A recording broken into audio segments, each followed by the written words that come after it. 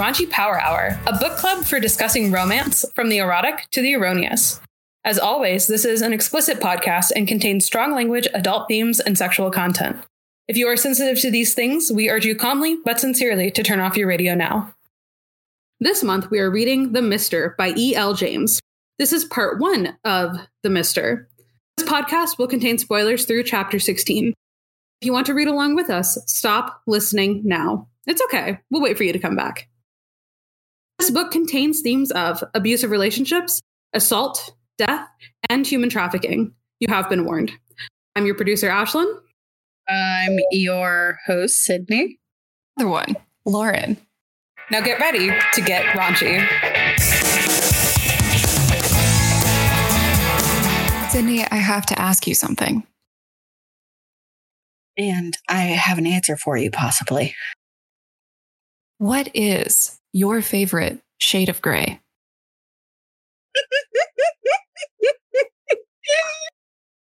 Let me think. Concrete. Like concrete. Is it because of the coldness of Maxim Trevelyan's heart? Yes, and how trying not to laugh.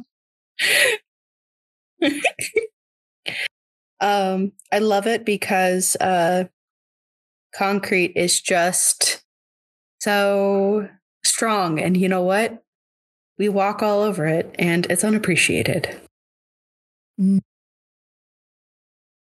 admire your creativity. I think Thank my you. favorite shade of gray, and some may be as bold to say that there are 50 shades of gray. No. Oh, yes. Is gunpowder. Why is that, Lauren? Because there is no way in hell that Alessia is able to shoot these flying discs from such a ridiculous distance. You know what? I think that actually is a good segue, is it not, into our discussion of this month's book, The Mister by E.L. James.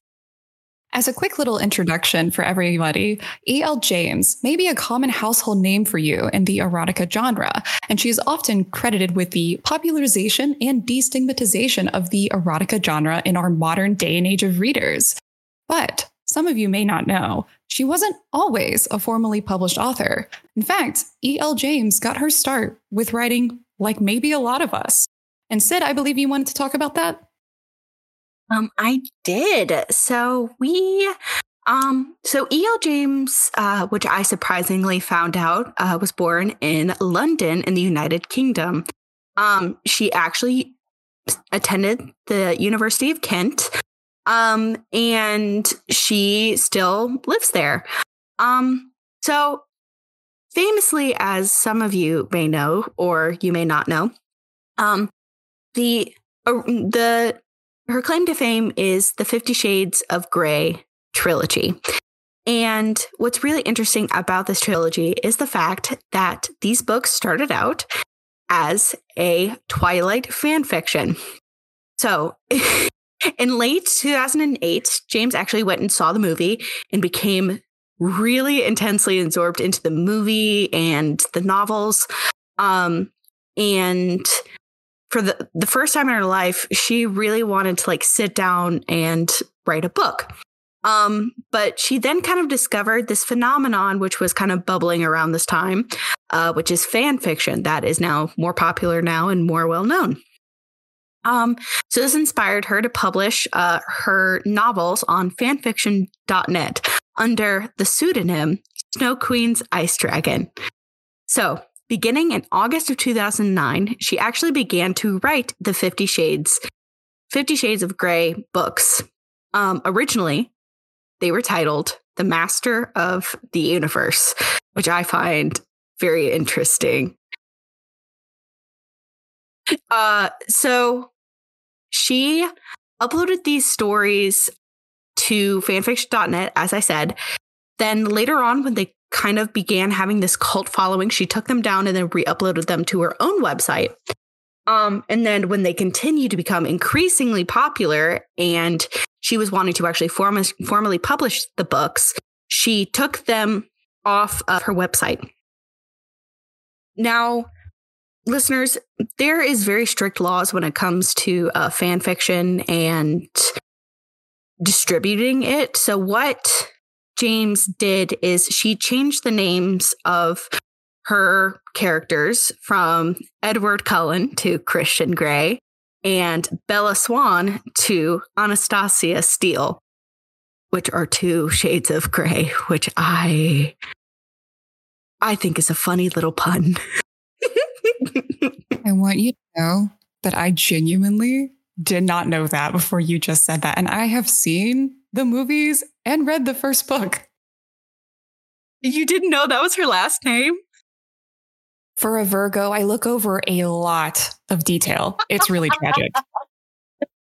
So yeah, I really think she was kind of playing into that pun with 50 Shades of Grey.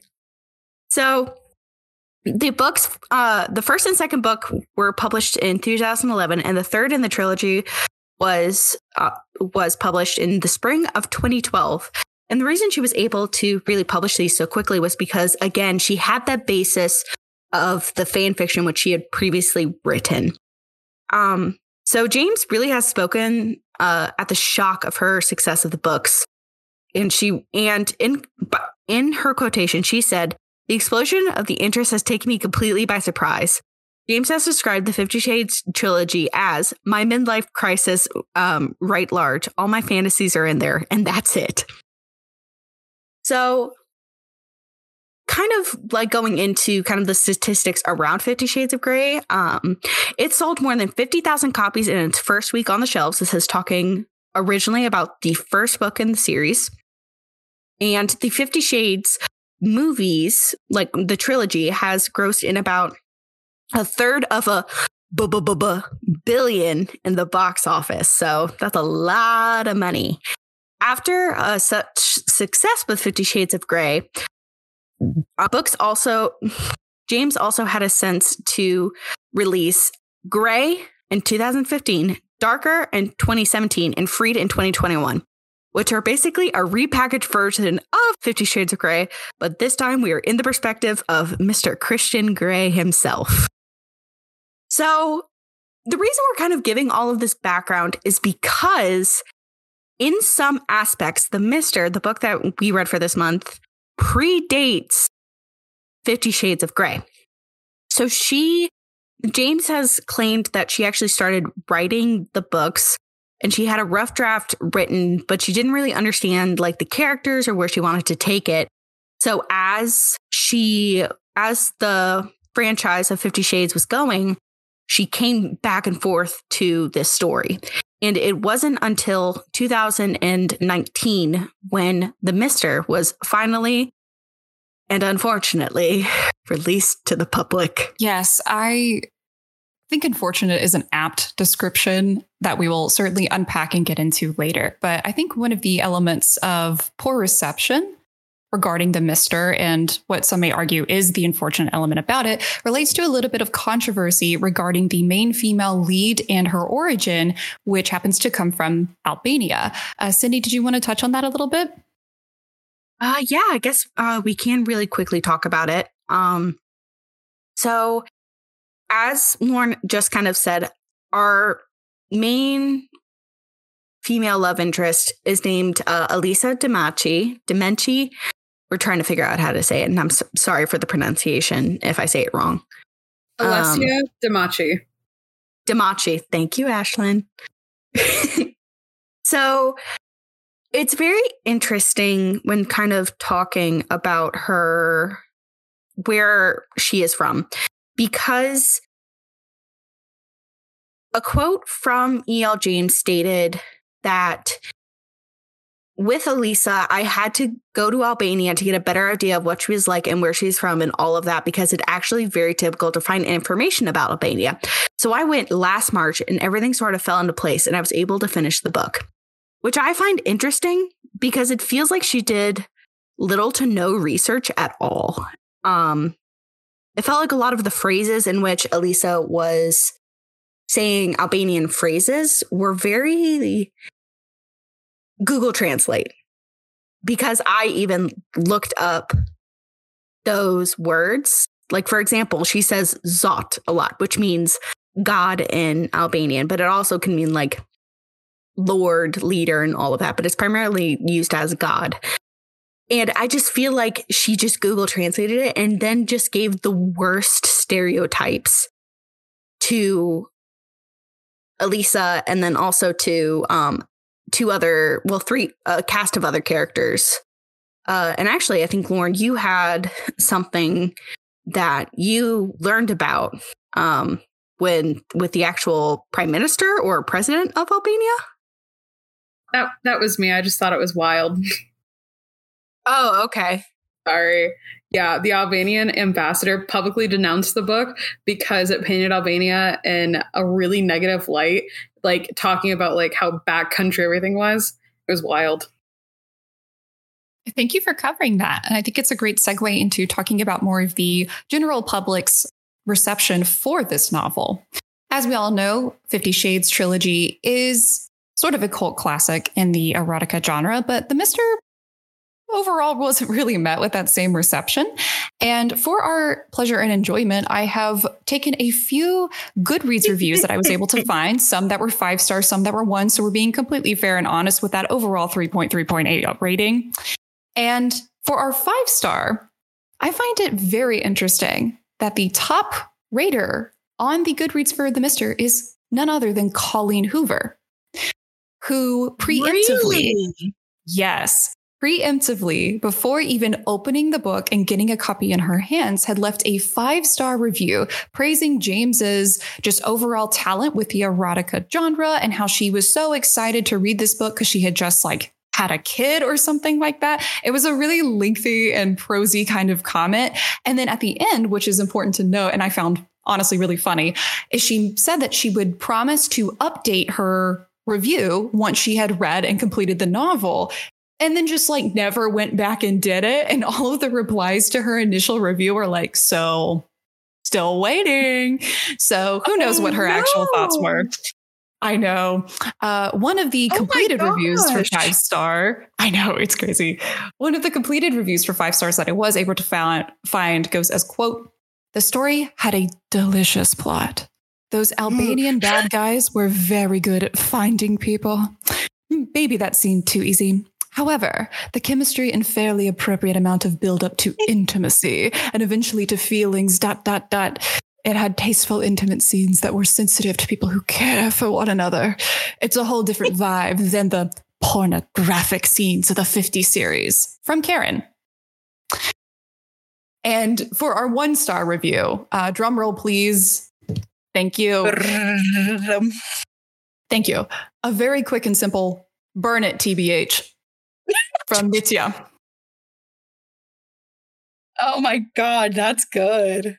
Colleen freaking Hoover. Really? You know what? Author supporting authors. I'll give her that. I'll give her that, but you know what? I don't want the Colleen Hoover girlies coming after me, so I'm going to shut my mouth. A wise decision. Yeah. Well, I do believe that takes care of our background information. Are we ready to hop into the plot summary for The Mister? Sure. I mean, I only read this for content, honestly, because this was painful. And now you all get to suffer with us. So sit back, grab a glass of wine, and drown in our sorrows together. Yep.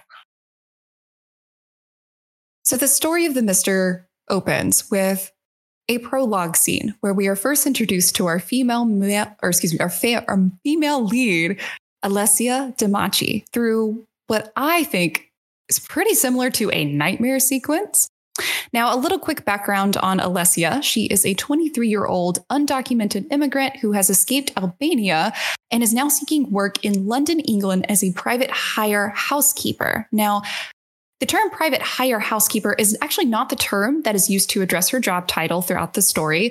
She's often and frequently referred to as, quote unquote, a daily, which is, from our research, an out-of-date British colloquium that is sort of an old job title for a maid or housekeeper. Now, Finding this out was surprising to both me and Sydney, since the use of an archaic word like that kind of makes it seem like James just did like basic research on British dialect. Sid in particular, I think, had a really funny experience with this discovery. So want to share with the class what you found out? Based off of just the couple of pages we had with characterizations with Elisa, I thought E.L. James was... I assume she was an American woman who did not know how to look up modern slang or languages in general. Just because of, there's many instances in which I was like, I have never heard anyone say this, or I've never thought of a person saying this in a specific accent. For example, at one point, our love interest, Maxim, he uses the word dude, and he is British. And I assume he has like a higher class. So I thought Maxim kind of had like this posh accent. Also, I'm apologizing to any English British listeners. I'm not going to get this accent right, and I am so sorry. But I was trying to figure out how he would say dude. So I just kept imagining, like, dude. This is going to be a soundbite. I'm calling it now. Dude. I've watched a little bit of Love Island. Are you my type on paper, Sydney? That's Australian. You want to couple up?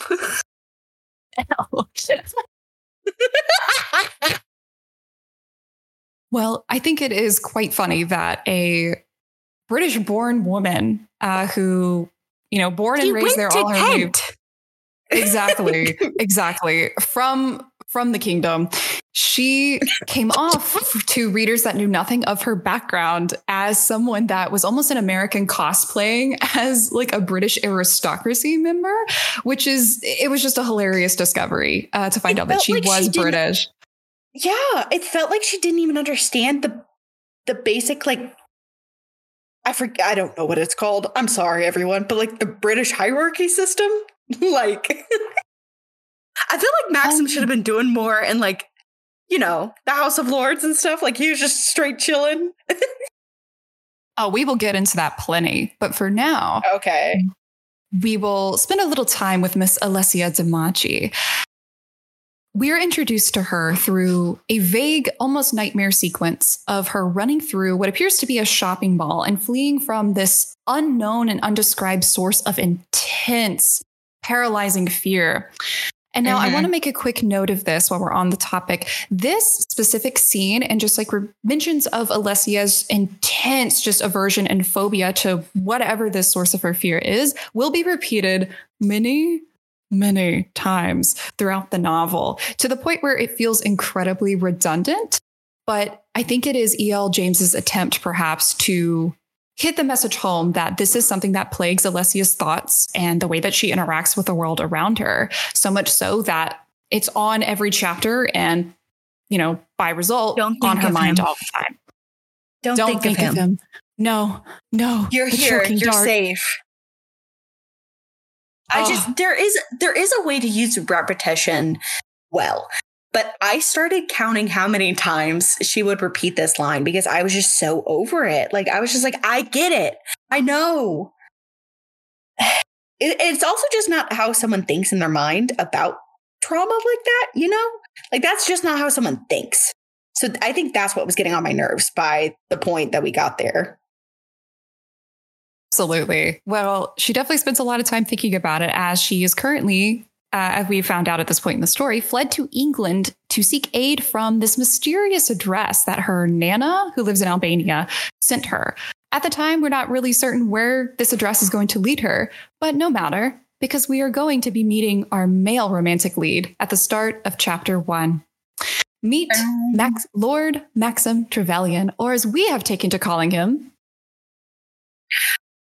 it's Lord Trevelthak to you, fucker. Thank you. A little fun fact and a little Easter egg for our 50 Shades fans here in the chat. Trevelyan is actually Christian Grey's mother's maiden name, which is a direct confirmation that the plot events of The Mister do in fact take place in the same universe as the 50 Shades trilogy, and that in some weird, distant Ancestry.com tree, Maxim Trevelyan is related to Christian Grey. And oh my God, does it show? They are equally as detestable. Yeah. Also, wait, spoiler alert for 50 Shades of Grey if you haven't read it. I think we find out that Christian Grey is adopted, isn't he? So he's not like actually blood related. Like it's his adoptive mother. Absolutely. But somehow, even through that, I guess this is a nature versus nurture conversation. They just basically are the same spitting image of each other. Yeah, the fuckboy gene don't go far. Not at all. And speaking of the F-boy gene, we first meet Maxim Trevelyan as he is sleeping with his recently deceased brother's widow named Caroline. Now, during this scene, granted, we'll throw him a bone. Maxim explicitly states that both him and Caroline are aware of how wrong this tryst is and how just repeatedly tormented he is over his brother Kit's recent passing. But, he's just going to deliberately ignore that guilt in favor of getting, some action. So, Sydney, in your opinion, was this an effective opening for our male lead? How did you feel about him? Okay, so what I kind of thought was going to happen is that we were going to start off with a character who, as a pun, was a bit morally gray.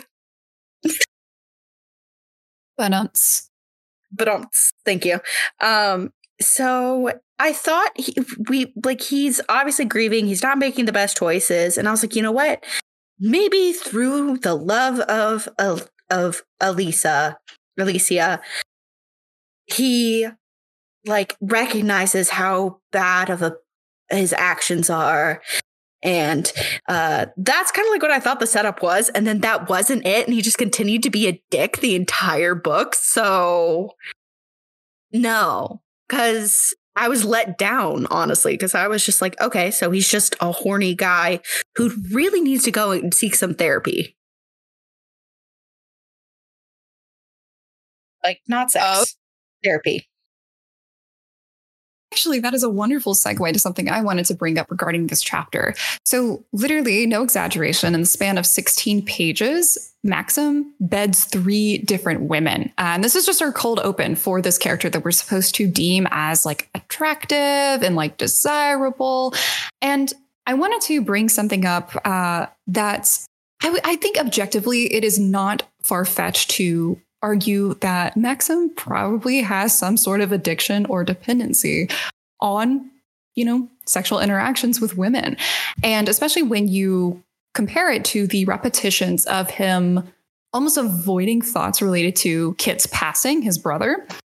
And again, not far-fetched to assume that this is some kind of dependency. And I think if E.L. James were to go back and write this differently, I think this narrative could actually be really impactful commentary and a way to bring awareness to, addiction and how common things like this can be. But instead, where it falls a little short in that department, to me, it reads more as showcasing Maxim's prowess and dominant masculinity in the bedroom. And that being the intent of readers to be attracted to that, as opposed to sending a message that, hey, this could be something that is damaging to your psyche. Yeah, it also feels like a bit of a commentary on toxic masculinity. And then it just isn't that. And I just was not interested in that. I don't like that personally. That's just my preference. Yeah, that is absolutely valid. But you want to know what Maxim's day-to-day preference is? Tell me. As he says himself, he likes to stay fit by, quote, running, screwing, and fencing. 3 of the most necessity basics in your lifetime to stay fit, of course. And upon his brother's death, really the only other thing of value that we learn from him in this first chapter is that he has now inherited his family's estate and has assumed the title of, and I quote, Lord of Trevethick, which is such a great Twitter handle. I really think she was just trying to do a dick joke. I truly think that. Because it's too ridiculous. If she didn't, I'm about to make a lot of them. So strap in. But And that brings us to chapter 2. We then switch perspectives back to Alessia, who is now beginning her work as a quote unquote daily. So we see her entering a very lavish apartment overlooking the Thames River. A lot of this chapter is describing what this apartment looks like. So we're taken around these lavish rooms where we see like a spare, presumably like closet or room that remains locked. We see, peering into just the fineries of this apartment. And one of the things that she highlights is this big grand piano that sits in the foyer, and basically just thinks a lot about how she is a skilled piano player and considers playing the piano, but then just doesn't, because apparently this is supposed to be a plot point that we are strung along for the book that keeps us enticed into Alessia as a character, but inevitably will just fall flat on its face later, but it's fine. You're really good at playing music. Exactly. Romance. No. Speaking of falling flat, you know what she finds in the master bedroom? She walks in and sees Maxim butt up, naked on his bed, and we get a wonderful detailed description of his Trevor thick cheeks. Now, mind you, a lot of content happens in this book that we're going to try and speed through. A lot happens and then nothing happens at the same time. But in the span of this same chapter, bear in mind that Maxim and Caroline, as a reminder for listeners, is the widow of his deceased brother. Have a meetup. His sister-in-law. It is his sister-in-law.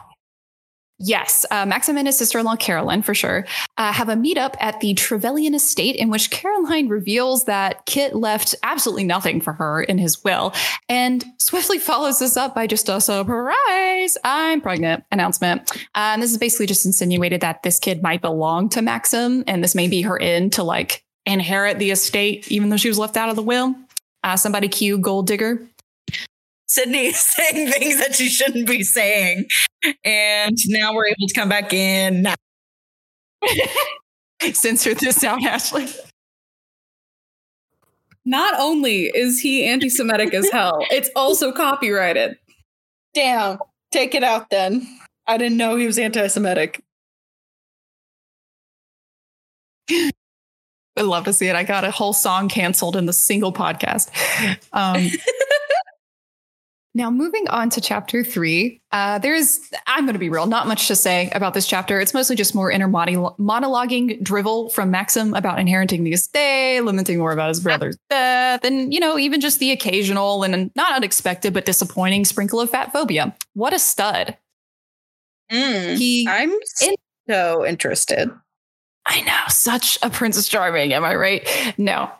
He takes home a woman that same night named Letitia, and I kid you not, is then freaked out by her desire for scratching in the bedroom and has to then use bondage as a literal quote unquote self-defense tool. And to that, I want to just say, is vanilla too spicy for you, Lord Trevor Thick? Now, Sydney, yeah. I do have to ask you, this is probably arguably the most like spicy scene in the entire novel. But to me, it reads like we're really not supposed to enjoy it as readers purely because of Maxim's like severe aversion and apprehension to having a more dominant woman. Like, how did you feel about this scene?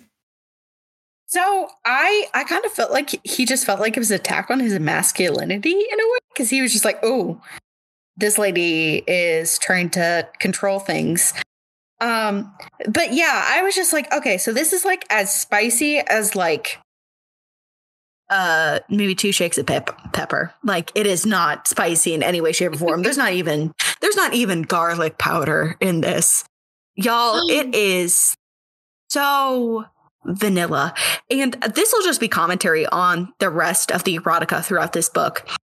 So kind of as Lauren kind of talked about with the Goodreads quote, with that review, because someone said it would just 50 Shades was too erotic and like too crazy. This is the most vanilla like erotica I think I've ever read. It wasn't worth the 500 pages I had to read to get to vanilla sex. It just wasn't worth it. No, I could go on Wattpad right now and pull up a story by like something I wrote in high school and would be more sweaty and blushing than what we read in this story, I would argue. Wattpad users are top tier sometimes in some of the nastiest things that can be written. Y'all, it's down and dirty in Wattpad land. Go take a visit.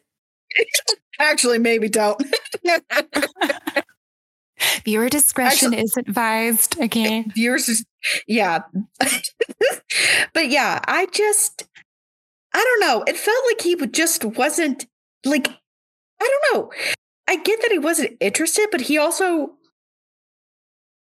that's his type, you know?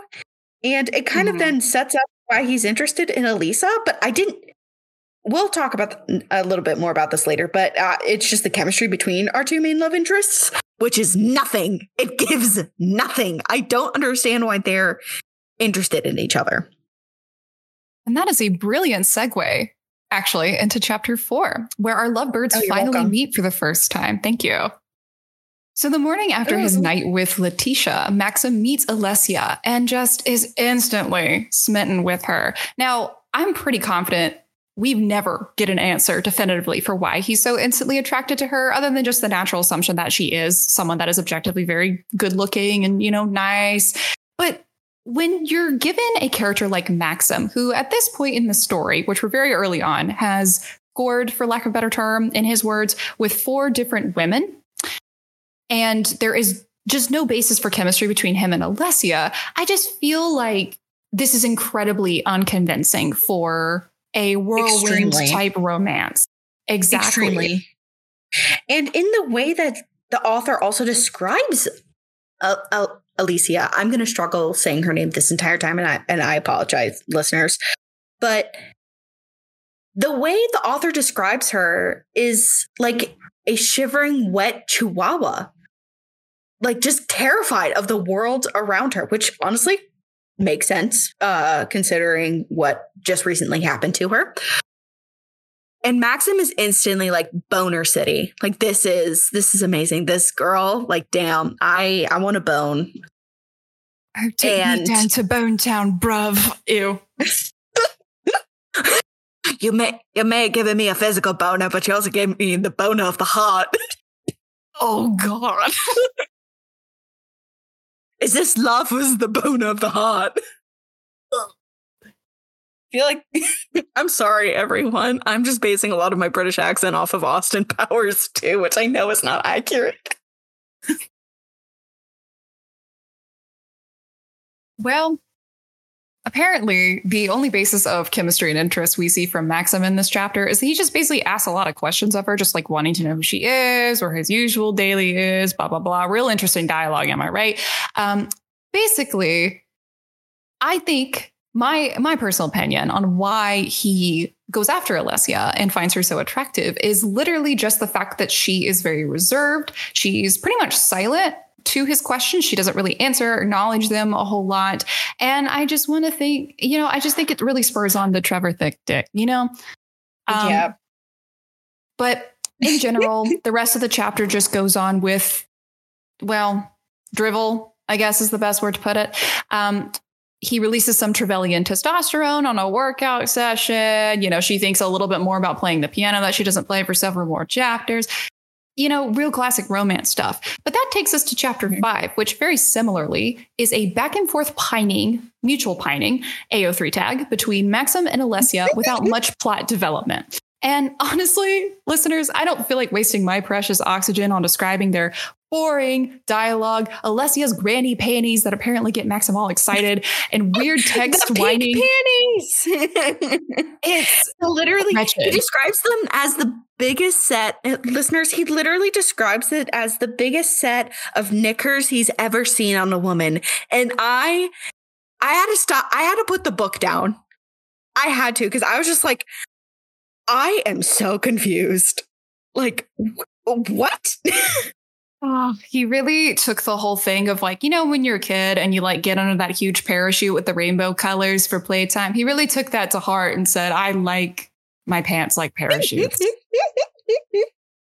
No, literally, there's so much of that. And then not to mention, there's like this weird texting from Caroline. It just reminds me of like the way that we would all use emoticons on like old Tumblr blogs to seem fun, cute, and quirky. So, enough about that. We're going to move on to chapter 6 to even more of Caroline's whining. Basically, Maxim returns home to his apartment from, I don't know, Lord business, and finds Caroline just standing in the kitchen in his shirt. How she got in his apartment, I don't know, but he should really get his keys or his locks rekeyed. Caroline met Alessia, apparently in his absence. And of course, this gives Alessia like the wrong impression of Caroline and Maxim's relationship, because of course, E.L. James needed some kind of tension to happen and a reason to delay the oncoming romance. And surprise, surprise. There was no reason. Exactly. Oh, and surprise, surprise, in this same chapter, and bear in mind, listeners, only a few chapters ago, she said that she was pregnant, now reveals that she is not pregnant with another Trevelyan menace. So we're spared in that department. And finally, what you have all been waiting for, listeners, I know you've been on the edge of your seat. Alessia finally plays the piano. I know, I was shocked. And it's about as lackluster of a reveal as we thought it would be. But apparently it's so vulnerable of an experience to her that she literally leaves the apartment and her boots behind, like if Cinderella were told at the speed of watching grass grow. As you can tell, I'm angry. So now we're moving on to probably what you all actually have been waiting for, which is their first kiss. So in chapter 7, Lord Treverthick goes around just, I don't know, doing Lord business. He kind of just like stands around at his different properties and just says, yay and nay, I am despair. Real enticing. Oh, Kit, why did you have to die? I know. Why do I have to feel the void with every woman I come across on the street? Oh, yeah. Terrible. He bounces between his estates, blah, blah, blah. Basically, he returns to his apartment where Alessia is attending to her daily duties. And finds Maxim tuckered out on the couch spent from all of his lordly business. Now, I want to take a second to just really dissect what happens next for you all. A little tragic fact about me is that I was and still am, unfortunately, a fan fiction author. It is a fatal flaw. I am keenly aware. But I bring this up because I am personally very familiar with the tropes of like typical mutual pining, slow burn stories like The Mister. And it is at this scene where E.L. James's past as a fan fiction author just really shows to me, because instead of just delivering a normal kissing scene, she decides to have Lord Treverthick in his sleep, mind you, just pull Alessia to him somehow, just like unconsciously. Don't ask me how that happens. And then in this like spider web tangle grip, Alessia thinks it's the perfect time to kiss him because we all love kissing stone cold statues. Love it. Now, Sydney, as far as first kiss scenes go, how would you rate this one on a scale of 1 to 10? Can I give it a 0? Is that on the scale? No, but I'll make an exception for you. Oh, thank you.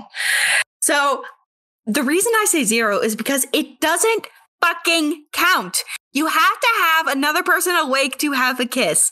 Like this, I'm just imagining her leaning over and his mouth is like slightly open and you just hear. Why did that sound like a pug? Woof. But just him snoring with like his mouth slightly open. And I'm like, I don't know why you would think, yeah, this is the perfect moment. Let me just go give him a real quick. Like it doesn't count. Like this is in no way, I think, the romantic secret kiss that I think she was trying to go for, but like it didn't make any sense. No, not at all. My only guess is that she, just like in her nature being reserved and shy around men in general, but particularly I guess like Maxim, maybe took that opportunity as like a way to like kiss him without like repercussions or facing social rejection. But also I just like to believe that this was E.L. James's idea of like top tier romance of like, this is as hot and wild as it gets. And I'm going to stick with that theory. Yeah, it didn't make any sense. And again, listeners, this is so fucking vanilla. Like, oh my God. Like for context, by this point in the book, we are over 100 pages in. There's no chemistry in between our two main characters. And this is their first kiss, I'm just like, I don't see any of the romance or the heat. Like, there's nothing. Yeah, it's like if you went on Hot Ones and then took the first spicy sauce that they offer you on their wings, but instead of the spicy sauce, you filled it with milk and a dash of Tabasco. Exactly. Or it was just ranch. It's just ranch. Just ranch. It's just ranch. Oh, well, speaking of utter confusion and ranch, there's actually no relativity to ranch. I just wanted to segue. I have given this chapter 8 an alternative title for all of your listening enjoyments called, "Oh my God, what the actual F is happening? Please help me." A lot happens in this chapter, so brace yourself. The first being that Alessia returns back to her place of residence after her daily duties, only to discover that an officer from Immigration Services has apparently stopped by to look for her. And it's then when we see like yet another like vague flashback nightmare sequence allusion to her fears of, whatever waits for her in Albania, before readers are then thrown into the most jarring, how should I put this, one-handed tango, the solo salsa, DJ time, if you catch my drift. And we get a page-long description of her thinking of Maxim's, Trevor thick cheeks. It's interesting to say the least, and it's a wild roller coaster to go on. And again, in that same chapter, Alessia and Maxim, I guess they meet up at a later point. Doesn't matter. They end up in the dark room within his apartment where he like takes pictures and like develops them. And he takes a picture of her in this dark room, and then they kiss consensually this time. Yeah. This also, was arguably. I was just thinking. How would you take a photo in a dark room?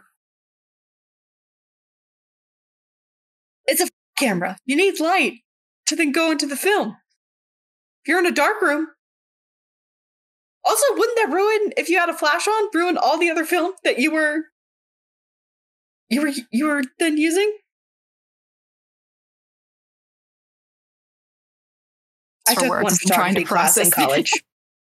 Yeah, I took one photography class in college, so I know a semester's worth of knowledge. I mean, realistically, you could also probably just do a quick Google search of like, can you take flash photography in a dark room? And I bet that would have given some kind of answer. I think Ashlyn is on it. I see her typing. Well, the answer is no, because like if you have film developing, it'll literally ruin the film. I'm pausing for producer conclusion. Producer conclusion is yes, question mark? You can take pictures in a dark room, but it's more like pictures in a dark room. What do you mean? Well, rather than taking pictures in a light room, you take them in a dark room. So are you talking about like red light or just like the lights are off dark room? The first rule of darkroom is make sure no white light is brought into the room. No phones and no flash photography. Nothing glow up and never turn on the lights without permission. Yeah, that's like literally darkroom etiquette number 1. That's what you learn. He ruined all his pictures for her. He took out his like diamond encrusted iPhone and took a picture of the darkness and said, "You look so beautiful tonight, baby girl." That's awful. I'm cringing. Oh, thank you. Oh. Yes. Yeah. Apparently he's got this picture. He's going to make it his lock screen. It's just going to be a black screen, whatever. But they're unfortunately interrupted in their smoochy smooch because 2 definitely not immigration officers show up at Maxim's apartment in search of Alessia. Now, it's supposed to be, I think, a very tense scene where, Maxim is like visibly confused, but like trying to like dismiss them.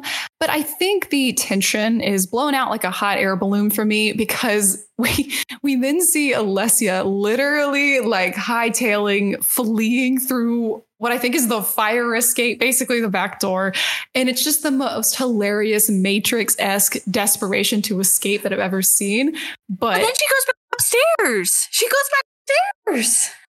It's literally pointless. Exactly. Yeah, she goes back upstairs to peek it, and then she's like, no, too scared. I gotta go check in on my homies that live at my place of residence. I gotta hightail it across London, hop on a train, and go all the way back to my place. Make sure everything's okay. It's just, it really feels nonsensical, I think is the best word to put it. Yeah. Also, listeners, this is where we get a very iconic line, which audibly made me laugh out loud and is what I referenced at the beginning of this podcast, because one of these quote unquote officers says Mr. And in Maxim's mind, he goes, "It's Trevelthek to you, fucker." It's Lord Trevelthek to you. It really just matching up with the whole devastating prowess that this man has in the bedroom. Yeah. Well, moving on from this weird little Matrix scene, Maxim then is departs his place basically in search of Alessia, where she has disappeared. As it turns out, she has fled to the train station, like I mentioned, to go back home and check on the folks that are currently living with her in her place of residence, Magda and Mikal, I believe is the pronunciation. She goes to check on them. Michael. I thought it was just Michael. I'll be honest with you. I was like, oh yeah, Michael. We'll guess Mikal for now. But okay. Basically, long story short, Maxim puts two and two together, figures out that the men that were at his apartment were not indeed from immigration, goes, "Oh my lord, something's amiss." He doesn't say that, but he pulls up his knickers and races off to find Alessia. Somehow intercepts her at the train station. And it's a really interesting and awkward moment, especially when you consider that this novel is, I guess, technically supposed to be a slow burn, and yet he has smooched her approximately 30 minutes ago, and that's a generous estimate, and then proceeds to call her baby. I would personally be so weirded out if anyone called me that with such limited progression. I don't know about you, Sydney. Yeah. I think he was just trying to be like, oh yeah, it's a term of endearment. Be like, oh baby, it's so hard. What are you going through? What's happened? But at the same time, I'm like, we'll talk more about this in certain scenes, but it kind of feels like a lot of the time Maxim treats Alicia as a child, and it's really gross, but that's kind of where I'll end that thought for now, and then I'll go more in depth later. Yeah, we'll definitely acknowledge that as we move forward. Another thing that we do want to acknowledge, we would love to take this time to obviously kind of explain what is going on with Alessia. It is in this chapter that Maxim finds out that Alessia has been a victim of human trafficking and basically escaped capture from these traffickers while in England, was able to escape before any physical harm could come to her. And that's kind of how she found herself in this current predicament. Now, obviously, human trafficking is an incredibly sensitive topic matter, and I wanted to give a quick signal boost for this human trafficking organization that I found called the Blue Campaign. It's basically an organization that not only provides a lot of hotlines and resources and services regarding protecting against and preventing human trafficking that occurs everywhere. It's horribly widespread. It also gives a lot of signs to look out for if you are a bystander to witnessing such an event, things to pick up on, ways to contact authority members if you do think you see something. So we wanted to give a signal boost to that organization and connect folks to resources should they need them.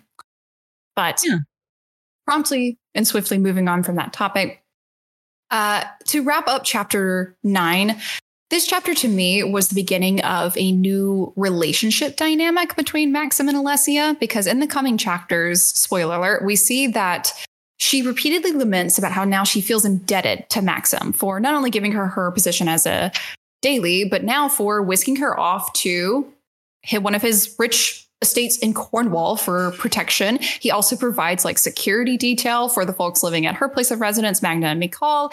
And in the coming chapters, we'll proceed to shower her with, I would argue, unnecessary luxury items as a way to seemingly like buy her affection and comfort her in this troubling time. In your opinion, Sydney, did this come off to you as like romantic and excessive gift giving, or was this more the beginnings of a potential power play from Maxim? It definitely feels like a power play. It definitely felt like he obviously, listeners, just as so you know, we're jumping in between points of view throughout this entire book. So we're going from Maxim to Alicia, and it's very chaotic. But we know what his feelings are towards Alicia. However, it feels like he's doing it out of a place of heart, but as he comes from a place of privilege, he does not understand why she feels uncomfortable. Because she does say multiple times, like, she wants to like pay him back and she wants to do this and this and this, but he won't let her, which obviously she can because she has no money. But it felt very much like love bombing. Like he was doing it to kind of show his affection through his wealth and through the gifts he could give her. But it also did feel like he was genuinely trying to help in a way, but also just because he was just like, well, I have to help her because she's so attractive and I'm in love with her kind of thing. Absolutely. I want to give E.L. James credit to, especially based on the fact that I have like seen Christian Grey in the 50 Shades trilogy. I do believe that was not her intention. I do think she just likes the idea or the trope of like a dominant, affluent man just kind of like sweeping a girl off of her feet to show her and give her the world, kind of like an Aladdin, like magic carpet type deal, I guess. But I think when you're dealing with a situation where one of your leads in this romantic relationship is suffering from a very horrific trauma and still trying to navigate and overcome that in her romantic relationships, I think it could easily be read and interpreted as almost a buying her affection and taking advantage of her like lack of resources. 100%. And I think also what plays into this, and I know in 50 Shades that at some point, I think Christian Grey becomes Anastasia's boss, but like it's inappropriate in the sense also that Maxim is Alicia's boss. Like there's already that dynamic in place. And Alicia even thinks about it at times. She goes, oh no, I'm going to lose my job and I don't have any other source of income. So she feels obligated to because she's like, well, I need this job. Like I literally cannot work anywhere else.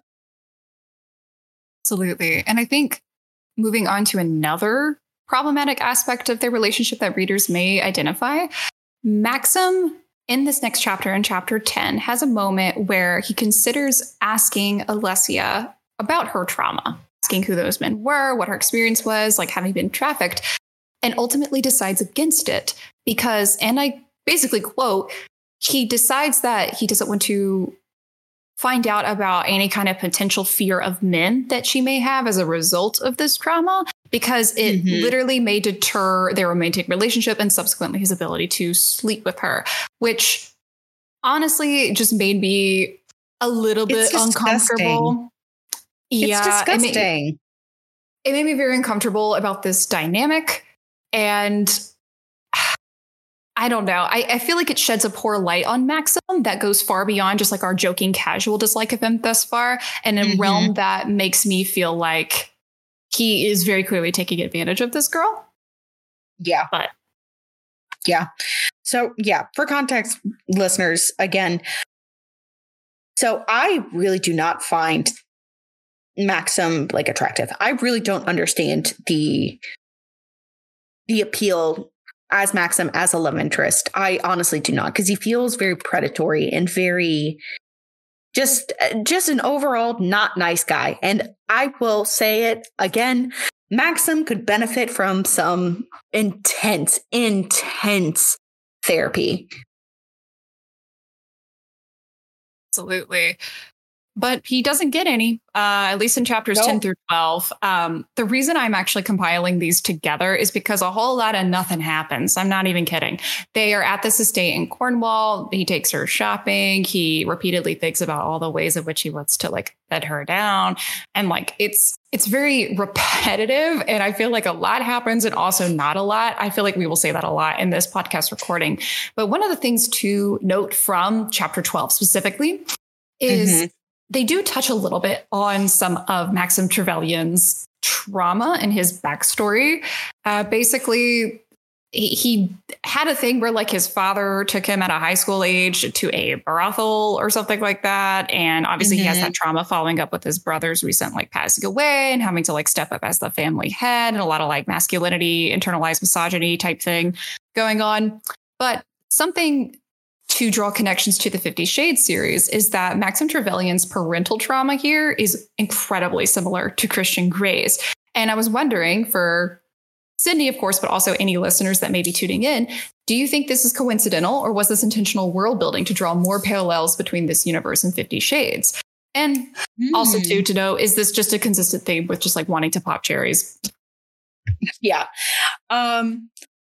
So I have not read any 50 Shades of Grey, like none of it. I know some bits of the movies, just like bits and pieces that I've seen, but nothing crazy.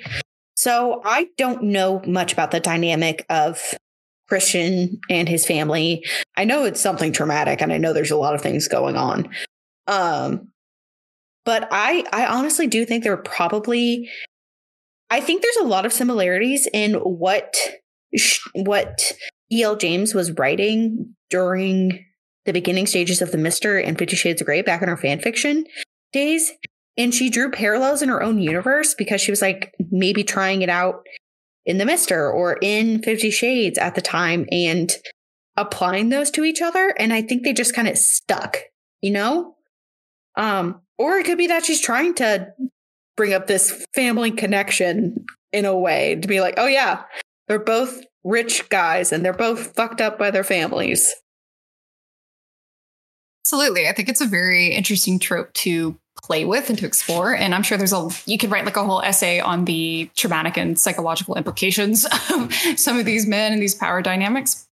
But to kind of take us home here for chapters 13 through 16, again, same ordeal, kind of a whole lot of nothing, except for one part where in chapter 14, after Maxim has like finally talked about his dead brother Kit with Alessia. Again, she plays the piano and it's a whole, wow, kind of moment of emotional vulnerability.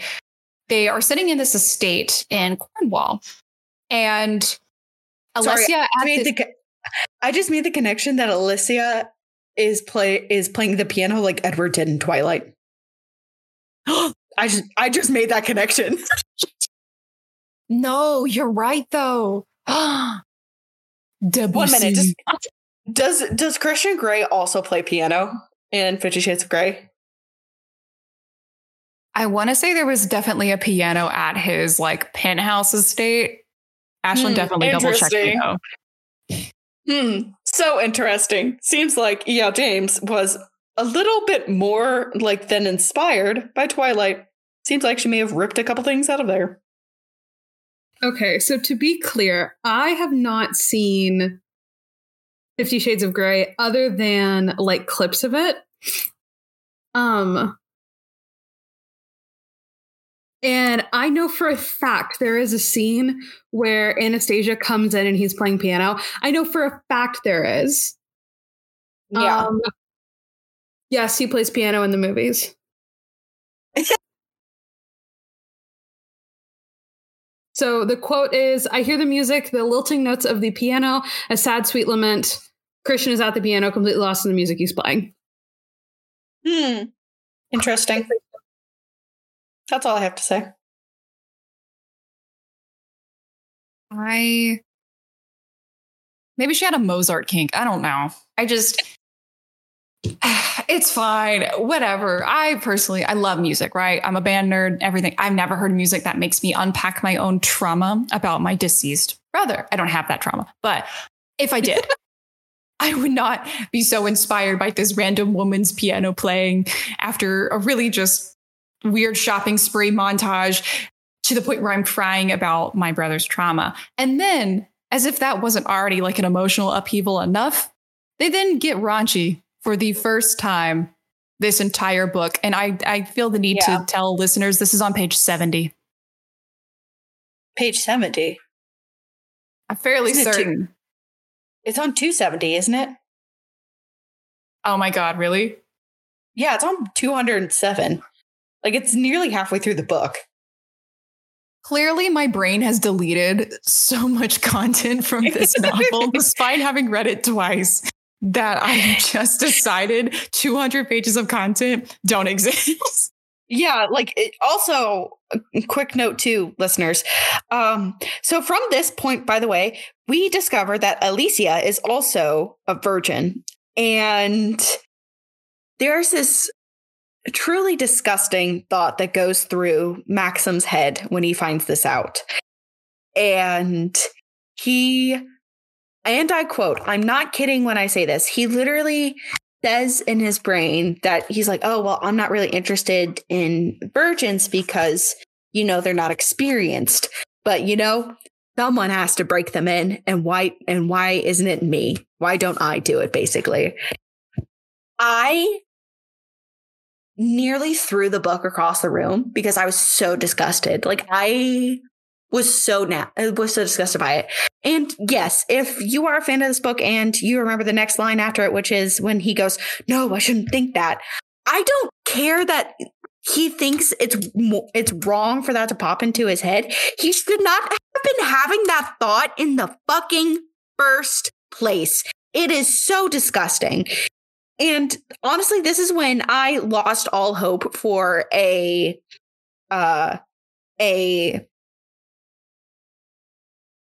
redemption. Maxim. Yeah, a redemption. Thank you. I could not think of that word. Like, I got you. He was not going to have his Taylor Swift redemption era. He was not going to do it.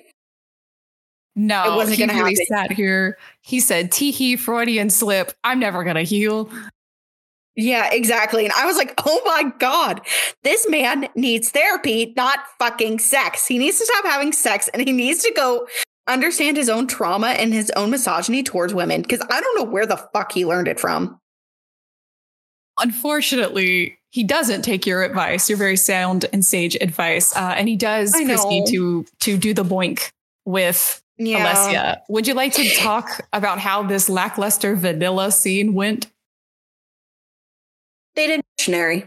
That was it. He did like pleasure her, which I was like, okay, that's cool. But I just also didn't like the descriptions behind her losing her virginity and how she described it afterwards. Because, okay, so for all listeners here too, virginity is just a made up concept to basically put women in this spot. Like, virginity is not a real concept. It does not exist. It is just something that society made up. So the way she describes it is like, yes, my mom told me it was going to hurt the first time, but it truly didn't. And I don't like that trope, like where it's just, it's hard to explain, but I don't like the trope where because they're in love the first time doesn't hurt and stuff like that. I don't like it. And it's really kind of gross to me. And the whole scene, I was just like, this just doesn't make any sense. Like, I really don't understand why these two characters are so horny for each other. I don't get it. Like, I don't understand the attraction. Apparently, one Goodreads review said it was like scenes for people that truly care for one another. But like, there's no foundation of chemistry for me to even reasonably believe that they care about each other, at least in a longevity barely know context. each other. Exactly. It's been a few days. And I don't think they care about each other. Like, I had no indication that he truly cared about her other than like wanting to get into her pants or her giant knickers, pink knickers, as he brought up earlier. Shoot. God. Yeah, well, honestly, the more we talk about this scene, I feel like the more heated you and I are going to get. And there is plenty of rage to cover when we talk about part 2 of The Mister. So I will go ahead and take us home now for the final 2 chapters of this part, 15 and 16. Not much happens. Take a shot every time I've said that. Maxim basically just like has a crisis about this very like vanilla scene because I guess it was just like so mind blowing enough to where he's like, I now have to reevaluate my life choices. And so they play chess to reconcile that. I have a heart boner. He has a heart boner, and then he plays chess to like fix it. And then Alessia wins by a landslide, which, as a quick note, is interesting because up until this point in the story, she has repeatedly described her like growing up in Albania as like mildly oppressive. It's not direct words, but it's very much the impression you get as a reader. The environment was very harsh and unsupportive of like her creative expression and just like general rates as a person. And it's just weird to me that she would be so naturally gifted. Yes, exactly. Yeah. It's odd to me that she would be so naturally gifted with things like piano and chess, which are activities that require a lot of practice, right? And like room for creative expression.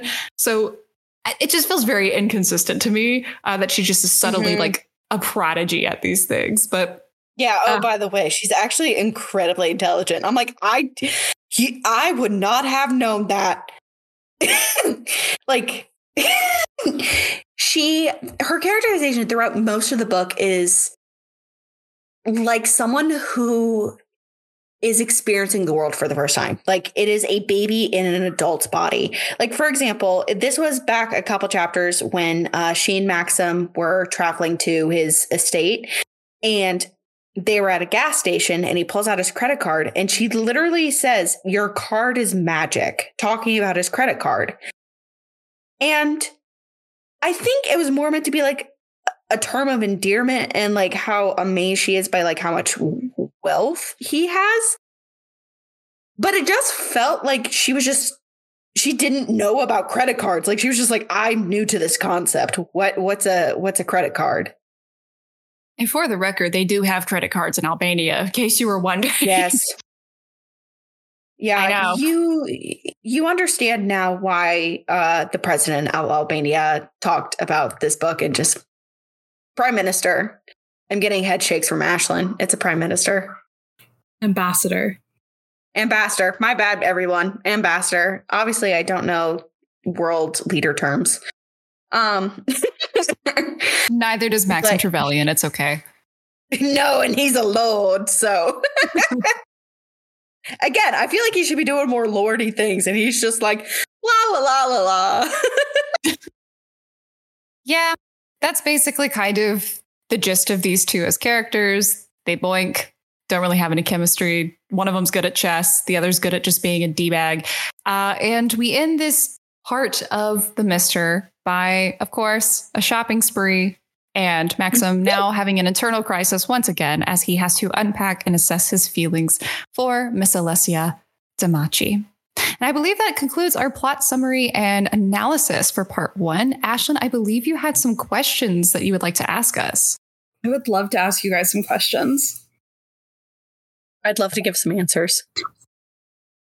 So one of the first things that like pops up in the book is 1, the word repetition, and then 2, the excess Albanian from Alessia. Mm-hmm. What did you think of the Albanian add-ins? Did you translate any of them? And do you think they were necessary for understanding like Alessia's character in any way? Ooh, good question. I can take this one first if you want me to. Go ahead. I did actually translate at least one of the lines towards the beginning. There is a part where she is like looking out at the sea and she says, and I quote, "Deti, deti, the sea." And it's like an exclamatory, sentence that she gives. And when you run that into a translating engine, you basically get that it says give or take as salt water, the sea, which I guess. Oh, no. If you want to be generous, and I'm trying to be, if you want to be generous, you could think like, oh, maybe that is her just like being bilingual, thinking and processing things first in Albanian and then processing in English. Again, that is a stretch and I'm being very generous because I don't want to say that this was just shoved into Google Translate without any forethought or intention. But Sydney, what were your thoughts? I think phrases were just thrown into Google Translated and then put onto the page. I'm not going to sugarcoat it. I think it was a poor representation and just an unneeded like characteristic. I do not think Elisa had to be Albanian. And I think this book would have been better had it not been. But I think the author was just like wanting to like add a little bit of spice or something to her own character. And I also did a little Google translating and everything just, it didn't make any sense. It was very basic, elementary Google translated Albanian. And yeah, I think it was not well done whatsoever. Another huge critique we had while reading this book was the POV switching, the weird pacing and time skips. Like, I didn't realize this was what the problem was until I read like another person talking about it. But the POV changes from first person to third person depending on who's talking. Oh my God, you're right. How do you guys feel about the inconsistency with POV? Ooh. Okay, I'm passionate about this. Because this book needed to be edited so much more than it was. And I hated the switching of the POVs. And I didn't realize, you know what? Now that you bring it up, that makes so much more sense of why I hated it every single time it switched, because it didn't make any sense. And also, for context, in the book, the only way you know they're switching POVs is by like, it'll be a separate paragraph from where they started. So it's not like by chapter. It's not very clear. Like, it's not a large letter to indicate that you're going into a different POV. No, it literally jumps to a different, it's just a change in a paragraph. So it's very hard to recognize when they're also switching their point of views. And I think another disservice that this gives on Alessia's part, who I believe Alessia was primarily the third person perspective and Maxim was the first person. I think because of that, we naturally get a lot more of Maxim's like inner dialogue, his personality, some of like, you know, unique phrases that he used, ways that he perceives and interacts with the world. But Alessia is kind of limited in this third person realm where we are told that she's doing this. We're told that she's thinking this. And I think by and large, that limits how much access we have to her personality and basically just makes Maxim seem much more fleshed out. Whereas Alessia has pretty much been reduced to what we're told, which is a trafficking victim from Albania who plays the piano. You know what? And that would make sense of the quote earlier from E.L. James talking about how she couldn't quite figure out Alicia and how she was like, "Ooh, Albanian. I think that makes sense." So honestly, you bringing that up actually brings that up and makes a lot more sense. Absolutely. Because the country we come from is our only defining personality trait. Well, of course. America. So before I ask you for your kind of midway through rating, I want to know if either of you are rooting even a little bit for Alessia and Maxim. No. No. Honestly, I want Alicia to go find a new job. Yeah. I'm rooting for her to not have to interact with a man ever again, because all of the men in this story are awful, objectively. There's not a single good one. I'm rooting for Maxim to go to therapy and get checked into a mental hospital. I'll give him a voucher. And what is your midway rating? Out of 1 through 5? Sure. 1, because that's the lowest I can go. You know what? We're going to spice it up a little bit. Mm-hmm. On a scale of 1 to 50 Shades of Grey, I'm going to give it a 3.5 for charcoal. Ooh, okay. If we're going on a 50 Shades of Grey scale, I'm gonna you did 3.5. I'm still gonna stick with my 1, but it's Obsidian Black. Sound choice. No penetration. Just like Alessia and Maxim should. Yeah, exactly. They both need to go to therapy so bad. Like, oh my God. But will they go in part 2? Stick around to find out. Join us in 2 weeks for our next episode of The Mister, where we will discuss our final thoughts on the book. Thank you for tuning in to this episode of the Raunchy Power Hour. Find us on Instagram and Twitter at the RPH Podcast. Send us book recs to our email, raunchypowerhour@gmail.com, or at the link in our bio on any of our socials. As always, stay raunchy.